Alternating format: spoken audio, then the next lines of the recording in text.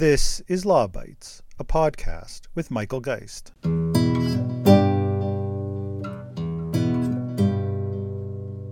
Colleagues, that brings us to an end. I said at the beginning that maybe this will be so exciting that we could sell the rights to Netflix. I was kidding at the time. I'm not sure if I'm kidding anymore.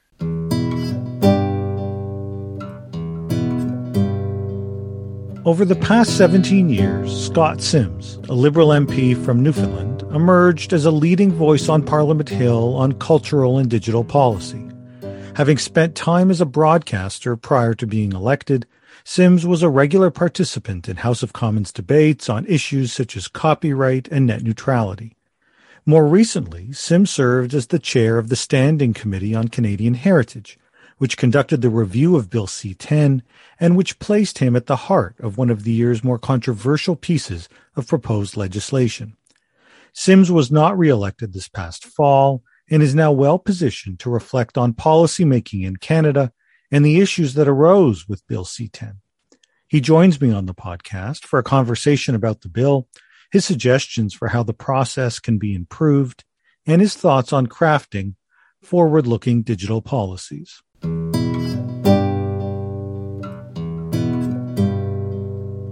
Scott, thanks so much for joining me on the podcast. Dr. Geist, it's always a pleasure. Okay, thanks. I think you're one of the few people that often refer to me as Dr. Geist, but always appreciate it. I figured you worked hard for it. The least we could do is basically give you the due respect that's deserved. It's all good. I think my mom always appreciates it. That's for sure.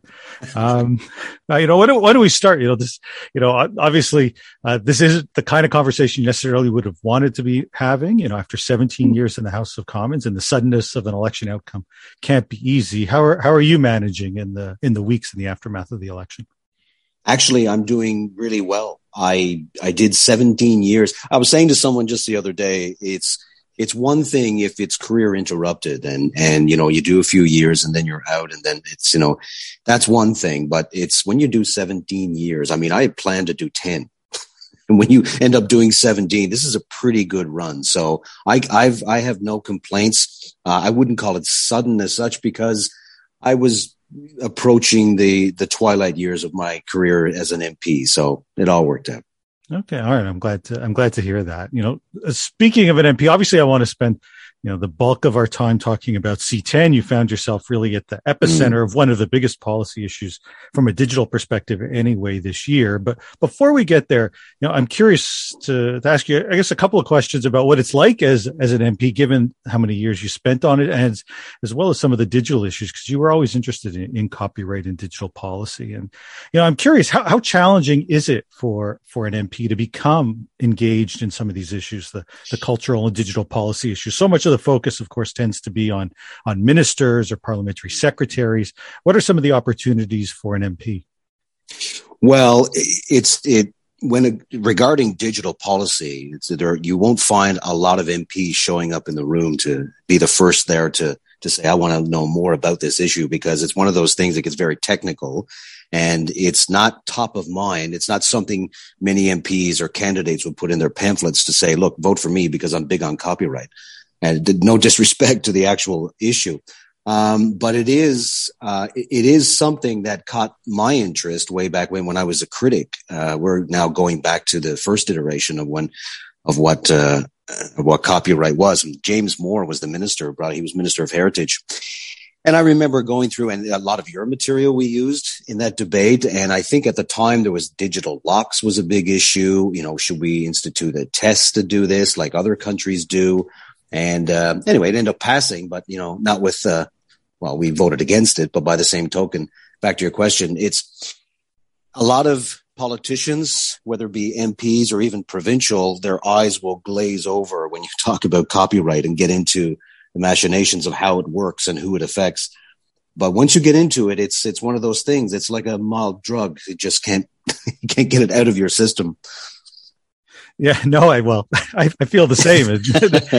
It's the issue that just never seems to go away. And so obviously I recall those years around the debates on digital locks. Well, I'm wondering, given that at that time you became an MP that did speak out on these issues, did take an active interest. And as you say, not everyone does. How does that then play out for an MP? Do you hear from constituents? Do you hear mainly from lobby groups? And what's some of the impact of some of those voices that are trying to bend your ear on a policy like copyright? Well, it's certainly not something you hear from your riding. I didn't hear a lot about copyright in my riding. That is for certain. I think it becomes, when you get into digital policy, and that could be copyright or it could be C10, it could be anything of that nature. You get a very passionate group that exists across the country, and they're basically, well, given the topic, they're connected digitally to each other, of course, and they're very passionate about the issue. I saw a great deal of passion in copyright, but when C10 came along, there was a huge amount of passion for it. And like I say, it's not concentrated to one's riding. It's not like you're talking about guaranteed basic income or the latest on agriculture or some agriculture policy that affects farmers. What we're talking about here is something that affects a lot of people that are spread out across the country, and boy, are they passionate. Beyond that, yes, it's lobby groups are very active, especially if you're in Ottawa. You get a lot of calls for meetings. I mean, if you look at the record of who's meeting whom on Parliament Hill, you'll find that a lot of people, a lot of lobbyists, a lot of interest groups are involved. I mean, we're talking about millions of dollars here, and we're talking about, protection of artists' rights versus the digital rights of an individual. So, as you can well imagine, it's very heated, but it's very specific in its scope. Yeah, I mean, speaking of that sort of interest from across the country, it does strike me that even within, your own party, and this would be true really, I think, for all the parties, there are marked differences between MPs depending on where they come from. For example, within the Liberal caucus, it's always pretty clear that some of the Quebec-based MPs or downtown Toronto MPs often have a different view on some of these issues than MPs from other parts of the country. How do some of those issues get reconciled? What kind of flexibility does an MP have to stake out a position that can differ from a colleague or even perhaps differ from their own party? Well, you'll find with an issue like copyright, or even in an issue like broadcasting and how C10 played out, sometimes you hear opinions is based on the last person you spoke to, because not a lot of people deal with this issue daily. Like, I come from a heavy fishing riding, so of course I know a lot about fishing issues because I get it every day.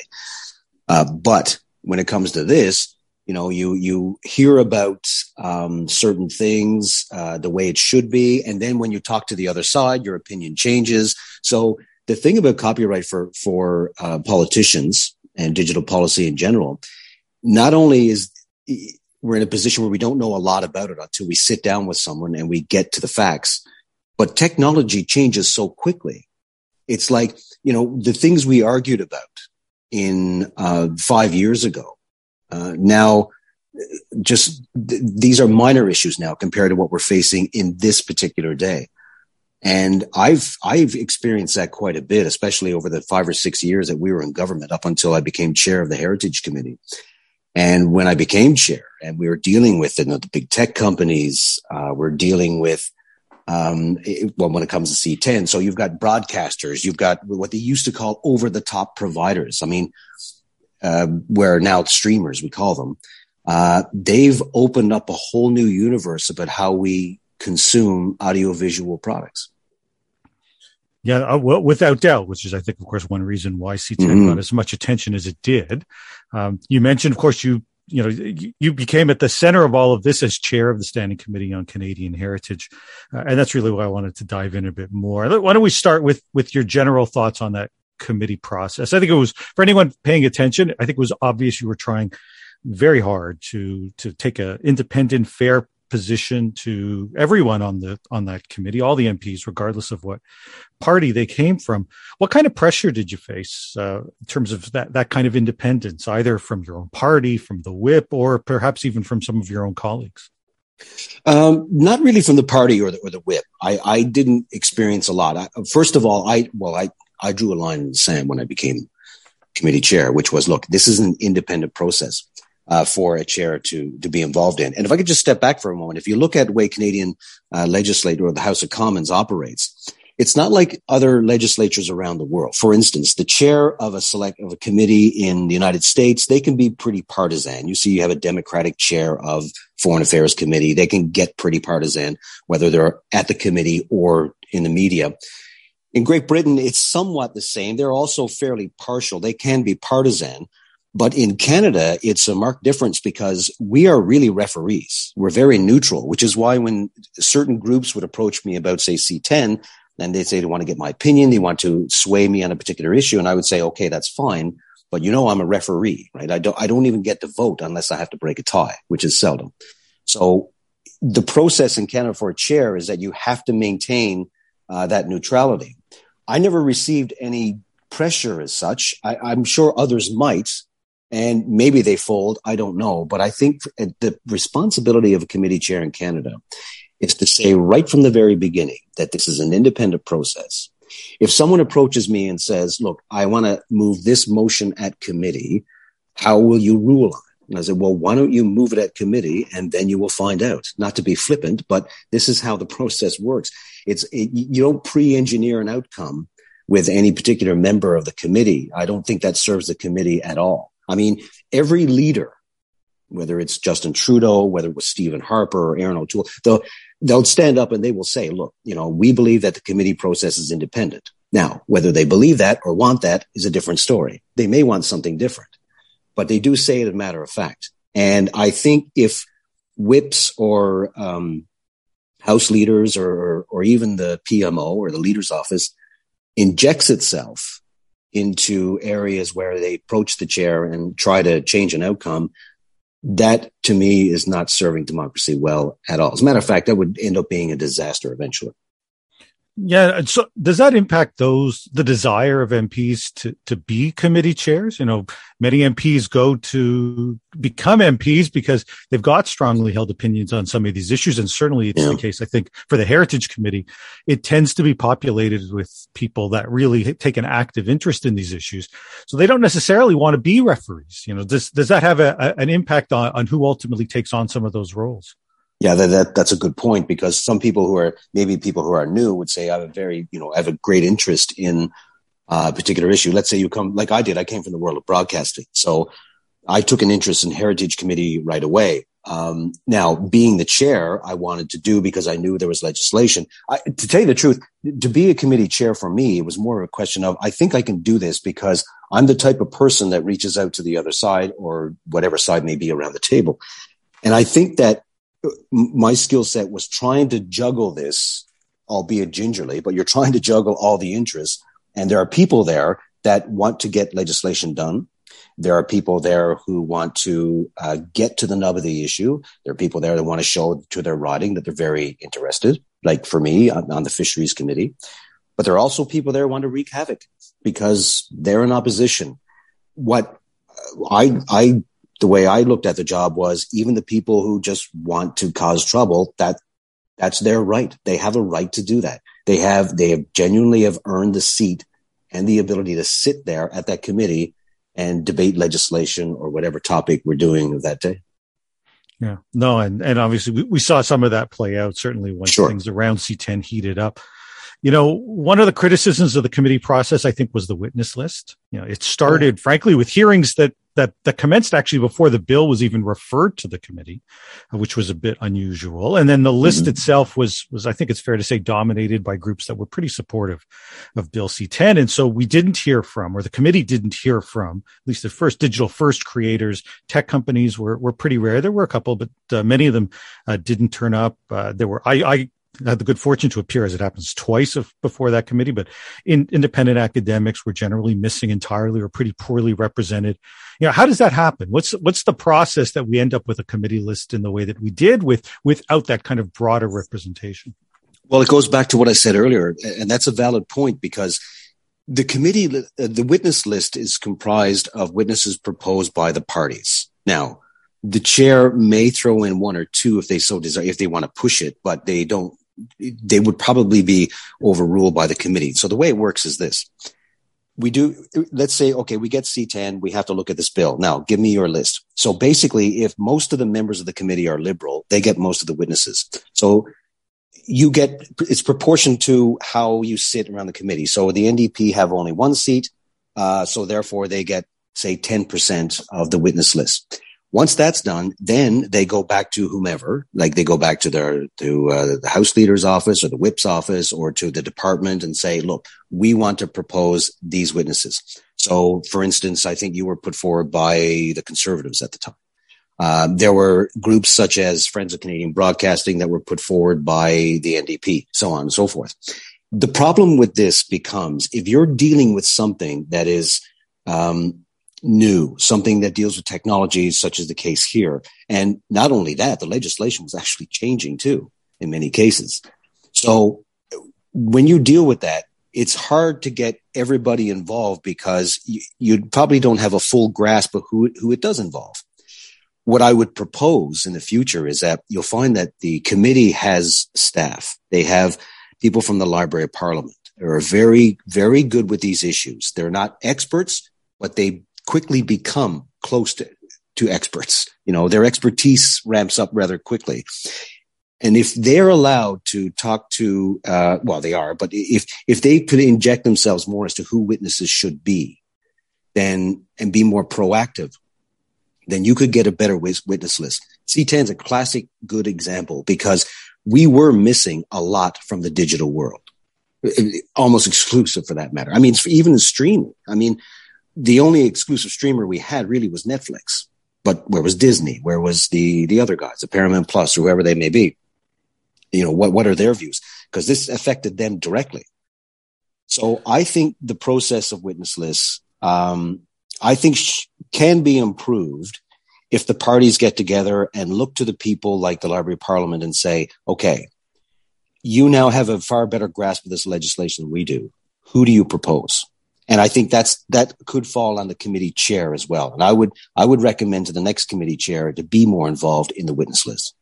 Yeah, it's an interesting suggestion. I can see how that can play out when the committee is engaged in a study that's not directly linked to a bill. But, you know, it does seem like, you know, if you're selecting witnesses along party lines, the party of the day, the government of the day is unsurprisingly going to want to select people who are going to speak effusively about the bill itself. I mean, at that stage, it may be less about improving the bill and more about simply getting the bill through committee. Right, exactly. And it's more about the points as well and trying to get this out the door as quickly as possible. I mean, you know, that's just a mark of human nature because who's going to call in and say, the government will say, let's get this witness.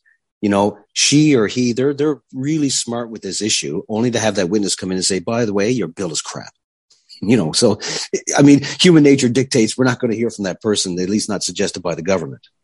Yeah, no, I think that's probably right. You know, speaking of sailing through and moving quickly, you know, Bill C-10 for quite some time seemed to be sailing along.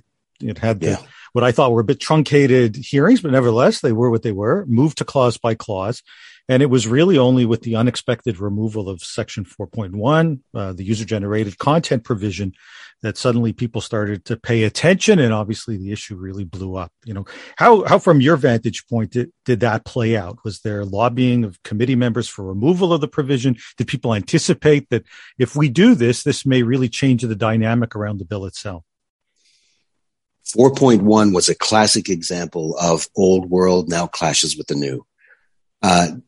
You know, C10 is at its very base, this is what C10 is about. For years, if you wanted to provide anything audiovisual, entertainment, movies, sports, TV, if you were a type of vehicle, you were a company that provided that information, that's Bell, that's Rogers, that's Shaw, that these are called broadcast distribution undertakings, BDUs. If you are conducting business in this country and providing content, and by the way, American companies could not come into this country, so they would buy the content from America and they would distribute it under their name. But to do that, to have those rights to do that, you have to contribute to the Canadian system. In other words, you have to give money to primarily what is the Canada Media Fund. And the Canada Media Fund will distribute money to independent producers and companies to make Canadian content. So that's what the thing was. We'll provide you this under regulation, but you have to provide the system with this. Now, along comes, for years, of course, that was great. Even in the multi-channel universe, that we still had these pipes that were controlled or regulated by the government. All of a sudden, we get Netflix, right? It's called over the top for a reason, because it goes over the traditional ways of broadcasting. So now, all of a sudden, we have these people like Netflix. And then you have later versions of it to today, Apple TV, so on and so forth. Well, they don't go the traditional way. They go through streaming. And to me, one of the biggest technological or regulation impacts from technology has been the service of streaming, because now I can get it through the internet. And the CRTC decided not to touch the internet. Well, now we got a problem because they don't pay in the system. So you can't blame Shaw or Rogers to come up to us and say, hey, how come we're paying and they're not into the system? All part of regulation. So that's where C10 came from, was to draw them in. Okay. Now here's the rub. Now, all of a sudden, you come up with something like YouTube. Well, YouTube now, the thing is that when it comes to audiovisual entertainment, we saw the world unfold. The multi-channel universe in the old days allowed us to see the world. Well, now, with services like YouTube, not only are we looking at the world, but the world's looking at us. So I can give my own content up on there in addition to the movies that I want to see and I haven't seen for a while. So now we look at this, and we were lobbied right away. I think it was the music companies that lobbied us first about this. And they said, look, YouTube is not involved in this, but they are a provider as well. If it quacks like a duck, it's a duck, just like everybody else, like Netflix or anything. Because if you want to see a movie, you can go to YouTube and get it. But here's the problem with that, is that also ensnares the content that you put on yourself, right? So, and I remember, and you spoke about this well from the beginning, and then other people slowly got on board. So 4.1, right? So 4.1 was one of those things that allowed freedom for the content providers, like if you want to upload whatever you had, and correct me if I'm getting some of the details wrong, because you know more about this than I do. But when 4.1 came up for debate, the motion was put for, just to delete it, let it go. And then there was silence. And it was awkward for me because I knew what was happening. 4.1 this was a big thing, right? You're now ensnaring everybody in this universe to be involved in this type of regulation. Whether you agree with it or you don't, this is a new world. And it was silence, and an awkward silence. And then I said, okay, well, it's gone. And, when that happened, it took about 24 hours to say, oh, fire in the hole. And the place just went up, as you know. It did. And I recall, actually, I think, listening to that hearing and then going through the transcript afterwards. And it felt like the department actually recognized it as well. They did. They were asked about it, and my recollection is it was a question that came from MP Julie DeBrusen, and the response went far beyond what it needed to. It kind of sort of tried to say, you need to understand what you're deciding here. This has some pretty significant implications, but as you say, it kind of just at that moment went through, and people perhaps didn't fully appreciate what was about to take place. And as you say, what took place was, I suppose, that fire, and the whole thing's it did really start attracting a lot of attention. We started to see some strategic moves from all of the parties that this began playing out. I remember in particular one hearing that took place with practically no notice. This was when the government suddenly decided it was going to just push this through. It felt like no matter what. And in that, you were visibly upset. It was pretty clear. You started off with a statement, and I think you right away there was an opportunity for a break almost instantly. It was obvious you were pretty pissed. Can you describe what happened there? I was pissed. I think for me, it was, I was at home. I was in central Newfoundland, and I live in a place that is, as we say, out in the boonies. So my internet connection is not great. It certainly can't support me chairing a committee through Zoom. So I had to scramble to drive an hour or so to get to a meeting that was about to start in 45 minutes. So you can imagine the panic I was in. I wasn't ready for it. No one gave me notice. And here I am as chair. I'm the one that has to decide the timing. But I guess the whips got together and did the strategy. Now, in saying that, I don't blame any particular party. I know the Conservatives made a hullabaloo about, the fact that I was mad and I should be mad at the Liberals or the NDP. But I mean, I've seen the Conservatives do this too. So it's not exclusive to any party. It's a strategy. What bothered me the most was, here we are trying to promote a family friendly kind of existence, so at the last minute, this had to be done. And it was all under the guise of some strategy that helps get it through. And I was pissed because I thought that, there was a lack of respect for people on the committee for doing that. So I hope in the future now with, whether it's hybrid or not, that I think the people who make these decisions should have more respect over how the House operates, and they should make some rule changes, some standing order changes to accompany a family friendly place. I mean, we preach it all the time, but we don't seem to practice it. I mean, for example, technology dictates now that we can vote through our phone, which, if you're someone who's nursing a young child, you're on a parental leave, or you're sick, you've come down with something, and, you need the time that you need is not there for you in order to do your job. There should be accommodations. I mean, we still vote. You call your name, you stand up, sit down. I mean, we have technology, but we still vote like it's the 19th century, for God's sakes. Yeah, there is definitely room for improvement and change. Speaking of a place where there may be some room for improvement or change, the decision was ultimately made, as I say, to push the bill through by invoking what was described as a gag order. And at committee, that meant a time limit on debate, followed by, once that time limit ran out, immediate voting on all the remaining amendments. And that raises at least a couple of issues. One, the voting process, as the committee was going through those votes, I can remember sitting and listening and following along, as a number of people were.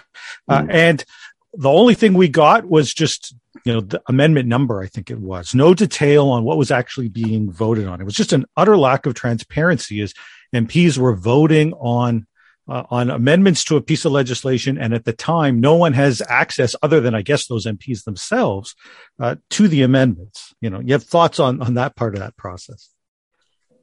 I think you can improve on that, but the technology can help. But before I get to that, address the issue directly, which is, it's essentially like a tactic or strategy to get legislation in and out. In a way, you can't blame a particular government, whether it was Stephen Harper's government or whether it was Justin Trudeau's government. They want to get legislation done. Of course, they have solid beliefs. They campaigned on it. They want to do this. Okay, fine. But there's still a process that you have to go through. Now, the rules dictate that, yes, you should debate and you should have each provision in the bill itself. We call it clause by clause for a reason, not just to say yes or no. We also debate it. But if you pass a motion in the House to say, no, you can't do that, you put a time limit on it, or you pre-engineer how it's going to be done, even if it flies in the face standing orders, the House can do that. So we have to follow the will of the House. It's a form of government programming or bill programming, where you not only decide how the bill, whether you like it or not, but you also decide how it's going to be treated, and it may be different from what you're supposed to do. So in this particular case, they wanted it out of committee at a certain time. So, of course, clause by clause is essential. You have to vote on it. So they decided not to have a debate as such, just straight up vote up and down. The problem was, like you said, if you're watching this, because we can webcast now, go figure. And in webcasting, you're listening to numbers and yes or no. You have no idea. One of the things I was going to do, unfortunately I didn't get elected, but I would suggest to someone like Anthony Rode, I was going to suggest him at the time, whoever the new speaker is, I would suggest to them, we have the technology that you can put these things on a screen, like the actual amendments. Now, provided amendments are written by jurolinguists. That's a word. And there are actually people do this. And if you ever try to read a bill, it's like Cirque du Soleil of the mind. Like, these things you really got to be a special type of person to be able to understand a lot of this stuff. So you can put it in plain language, and for people to read as we vote on it. That technology exists. Problem is we don't use it. So hopefully that will change. But you're right. It's personally, I find this to be an affront to the way bills should be done. But, sometimes governments are in a hurry, and it doesn't matter what color they are. They'll do this. Yeah. No, speaking of being in a hurry, the other issue that came up in the context of that sort of end game at committee was whether or not the amendments could go forward at all. And I recall, of course, that you adopted a position that based on the instructions that the committee had received from the House that they could not. Ultimately, you were taking a position that was opposed by your own party's MPs who voted to overrule you. But, you were vindicated at the end. With a decision that came from the Speaker of the House, who struck down all of those amendments. Now that can't have been easy. How did that issue play out? No, it was actually good. I think that the Liberals who are behind the bill trying to get this through, I don't think they were surprised by it. I think they kind of knew that was going to happen. I mean, I'm like the referee that stands there and someone says, how dare you make that call? I said, well, it's a thing, right? In hockey, you can't trip anybody up with your stick. So that's a thing. And as a committee chair, your job is to uphold the standing orders. Now, sometimes the standing orders may change based on what the House tells you to do because there are specific instructions from the House. I have to follow exactly what the House tells me. It's not the will of a party. It's the will of the majority of the members of the House of Commons. And let's not forget, the governments are created in this country by having the confidence of the House of Commons. You may not even have most seats in the House, but if you get the majority of the House to vote for you or to support you on key legislation, then you get to pick your ministers. You get to become prime minister. So the will of the House is such that I have to follow. I fear that in the future, that I hope that committee chairs don't become partisan to the fact where they do slight variations of what they were told only because it's better for the government or better for the opposition, because there are opposition chairs too. It kind of worries me in a way, but that gave me some faith because I think the Speaker did the right thing. I think Anthony Rota agreed with me on the interpretation. And I think that's what was executed. Yeah, no, I think for a lot of people, they came away knowing that there would still be ways around that, or in the sense, still a way to put those provisions or those amendments back within the bill, which of course happened, but it was good to see that process upheld. This bill is unquestionably, I think, coming back, or a bill of some sort dealing with this is unquestionably coming back. It was in the platform. Reflecting back on the experience we see, Ten, you have any thoughts on how we can do better, either from a process perspective or substantively? We've already identified some changes that might be beneficial within committee, but you're clearly someone who's got a good understanding about how much the world is changing in this regard. How do we ensure that we've got a forward-looking approach that isn't dominated either by either the big tech companies nor some of the legacy or incumbent interests and the various different lobby groups who all speak out, and oftentimes the fear that those that don't get represented and thus aren't well represented in the kind of legislation we end up with. You just mentioned about the big tech companies, and I mentioned earlier about old world new. I think that when it comes to Bill C-10 or even the online regulations legislation that is pending, I think that we have to have a good discussion as to where we're going based on where we are today. If we start using older methods to achieve what we want to achieve, I've said many times, you can get the smartest people in the room when it comes to content that we consume, as whatever platform we choose to get it from. You can get the smartest people in the room. They can put together the greatest regulations known to Canadian government. They can sit there in a room for a year or so, come up with these great regulations. And once they're done and once they're implemented, it will take your kids about 15 minutes to get around them. That's where we are. These big tech companies will find their client. The big tech companies have now slipped the surly bonds of this earth, and they're dancing in the sky. Because right now we're in a position, like there's now something out there called the metaverse. I have no idea what that is, and I'm not quite sure what they mean by it. But here's what we do know. Current regulations aren't going to achieve the goal that you want simply because they're going to find their client. I think in the future, you may see a paradigm shift from, I'm loath to use this analogy, but I can't think of a better one, which is the carrot stick situation.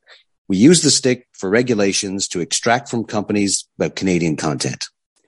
We're getting to a point now where all governments in the world are looking around going, how do we achieve what we want to achieve from these big tech companies? We just saw what happened in Australia about the news content. Well, everyone's watching it because we're looking at that as a model. And I think when it comes to content and how we regulate it, the whole world has to move as one and come up with similar policies. That being said, when it comes to the next version of C10 or online regulations, we have to come to terms with what it is we're seeing. And we got to move from a stick regulations to carrot and incentives. For example, C10 compels streamers to invest more in Canada.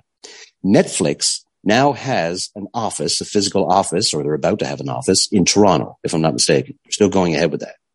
Did regulations compel them to do that? No, it didn't. They did it because Canada's a pretty cool place to make content. We saw that with productions like Schitt's Creek and others, right? But that's the carrot approach. You know, I saw a producer just the other day, Jason Bloom of Bloomhouse Productions in the United States. And someone asked him about, why you do so much in Canada? And right away he said, tax credits. It's great. Well, there's a second part to that too, is because we have talented people who can make movies, but that's nothing to do with regulations. So we have to come to terms with what we can regulate, not what we should regulate, what's going to work.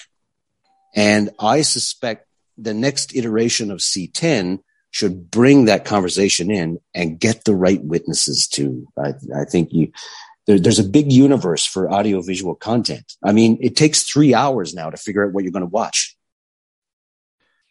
It often does. So you end up spending a lot of time with previews. I agree with you, and I definitely agree with you that we've seen a boon in Canada over the last number of years, especially in this sector. And it's not because anyone was forced to, it's because it was an attractive place to invest, right? Either because of the tax credits or the talent. There's a myriad of reasons for that. But, that disconnect or that division, I suppose, that exists between those that believe that the only way it's sustainable is through regulation by requiring it, as opposed to those that I think have a bit more confidence that Canada can compete without that, and that that the way forward is to be thinking about how you incentivize as opposed to how you regulate. But I suppose that's an issue that will, of course, play out with whatever the bill looks like.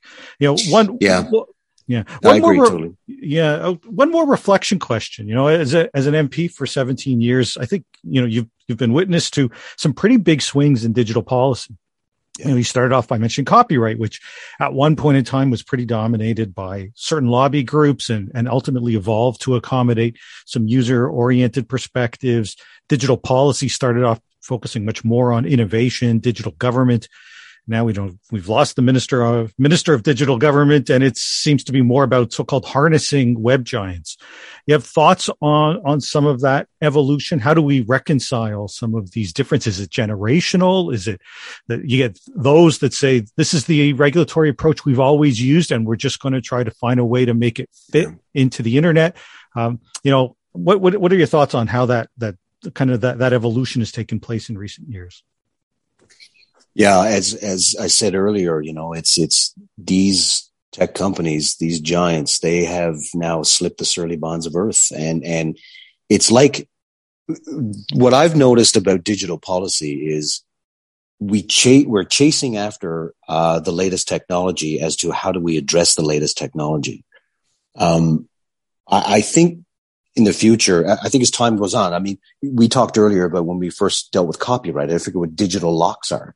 And these methods by which people protect their material. Well, we're going to have a conversation that draws a little bit farther back from that. We're going to have to look at this from whatever metaverse they come up with these days. But you have to look at this in broad perspectives because, fundamentally humans as citizens, we don't want content that is offensive, runs against the criminal code, so on and so forth, racist material that is out there.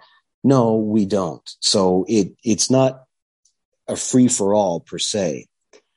But, and this is where the divide comes, the younger population, and if there's anything along digital policy that divides us, it's probably more to do with context of age than anything else.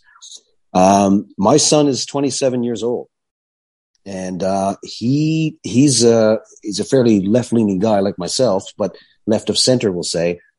But, he wants his freedom too. And he's not the type of person that to be told what to do when it comes to how he gets his information or how he looks at if he wants to create music or wants to be a creator. I think when it comes to the future legislation, we have to come to terms with some principles as to what we want before we get down to the nitty gritty. It may be too late for that now because legislation is coming. But I'm interested to see how this unfolds. And I'm interested in hearing people like you, who are the experts, who say, hold on, this is what you're going to create, as opposed to just always chasing after the latest technology. We need to come up with some basic principles like net neutrality and so on and so forth. Yeah, no, I think we're in agreement again. It's, I think we had more people in government, who were focused on some of those bigger picture issues. And it's, I understand why there's an emphasis on dealing with some of the perceived immediate harms or some of the issues that you're responding to, which you're hearing, whether from lobbyists or in the news and the like. But, longer term, I think we need a more visionary type perspective that kind of better identifies where we may be headed and what kind of regulatory policy ought to fit. That's true. If I could just add to that, you and I may disagree, Michael, over some of the issues about content because, I come from the world, I'd like for the artist to be paid. And I'm not saying that you don't. I'm just saying that you and I may have certain disagreements over certain ways in which content is out there and what you can protect or not, or be paid for. But before, it seems like now we chase to that issue first and we discover what divides us on digital policy, and then it just blows up from there. When in fact, we should seek out what we both want out of this. And I think we've agreed in the vast majority of this conversation you and I have. And that's the starting point between parties. I don't know if that's going to be the case because it is partisan and it is our system, but yeah, that's true. Although I have to say that I always felt that these are issues that ought not to be partisan, that these are issues that don't cut across, as you mentioned with your son, don't cut across party lines in the same way that some other issues might. And it does often strike me that part of the problem is there's this kind of reversion to, well, this person doesn't want to see people get paid, or this person doesn't believe in laws at all around the internet. I mean, we see some of these kind of things floated out there, and I think it's both wrong, but also ultimately doesn't become a constructive way to get to sort of where we can find some amount of commonality on these issues. I think so. I mean, yeah. I've heard people accuse you of being someone who doesn't agree with someone making money from the content that they make. I mean, that's a pretty bland. I mean, I'm sure you don't agree with that wholeheartedly. I mean, I'm sure you'd like to see people paid for their creative material. Oh, I absolutely do. And I think that when we see that come up, I think it's just a complete mischaracterization of what those that are looking for true balance in copyright are seeking. And I think that the reality in the decades since, for example, we entered into with the copyright reform, people are spending more now than they ever have on subscriptions and digital products and new kinds of content, whether it's through these streaming services that we're talking about, or in the education context through massive amounts of site licensing that takes place. And, the problem, of course, is that there's always going to be some winners and losers. losers when you're spending and you shift from one license from one group to licenses from another group. But that shouldn't be taken to mean that people aren't paying, simply that they're paying in different ways. Yeah, that's right. Yeah. Why don't we just conclude with this? It might be too soon. But what next for you after, you mentioned that 17 years was a really good run. It's pretty clear you've got some really interesting ideas based on that experience, both about these issues and certainly about Parliament more broadly. Any thoughts about what comes next? Well, for me, it's, I've always said to people who want to run and put their name on a ballot, I said, you got to be prepared for the fact that it's not a job, it's a life. So I've led this life for 17 years. So I'm still in a period of exhaling. I'm trying to figure out who I was before I got into politics, which was 17 years ago, and try to figure out where I want to go from here. I don't have any concrete plans, because, well, for instance, I do have a great interest in digital policy and in media, broadcasting, but the broadcasting world of 2003 is a lot different than the broadcasting world of 2021 or 22. So it's, which is great because I love podcasts. I'm doing one right now. I'm loving it. It's great. So, we'll see. There's a big universe out there, and luckily it's at my fingertips. Well, Scott, I think myself and I think many others will be looking forward to see what the next chapter brings, and I'm thankful both for you taking the time to come on and provide the kind of insights sort of behind the scenes about some of the things that were taking place on C10. But even more, as you said, there's not that many MPs that become actively engaged on these issues. And you were one and one perspectives. And so thank you both for coming on and thank you for that commitment over the many years as you served as an MP. Michael, thank you as well. And keep doing what you're doing. A lot of people don't like to hear some of your opinions, but to them, that's just an inconvenient truth for some. So thank you very much for having me. That's the Law Bites podcast for this week. If you have comments, suggestions, or other feedback, write to lawbites@pobox.com. Follow the podcast on Twitter @LawBitesPod or Michael Geist @mgeist. You can download the latest episodes from my website at michaelgeist.ca or subscribe via RSS at Apple Podcast, Google, or Spotify. The Law Bites podcast is produced by Gerardo Lebron Laboy. Music by the Laboy brothers, Gerardo and Jose Lebron Laboy. Credit information for the clips featured in this podcast can be found in the show notes for this episode at michaelgeist.ca. I'm Michael Geist. Thanks for listening, and see you next time.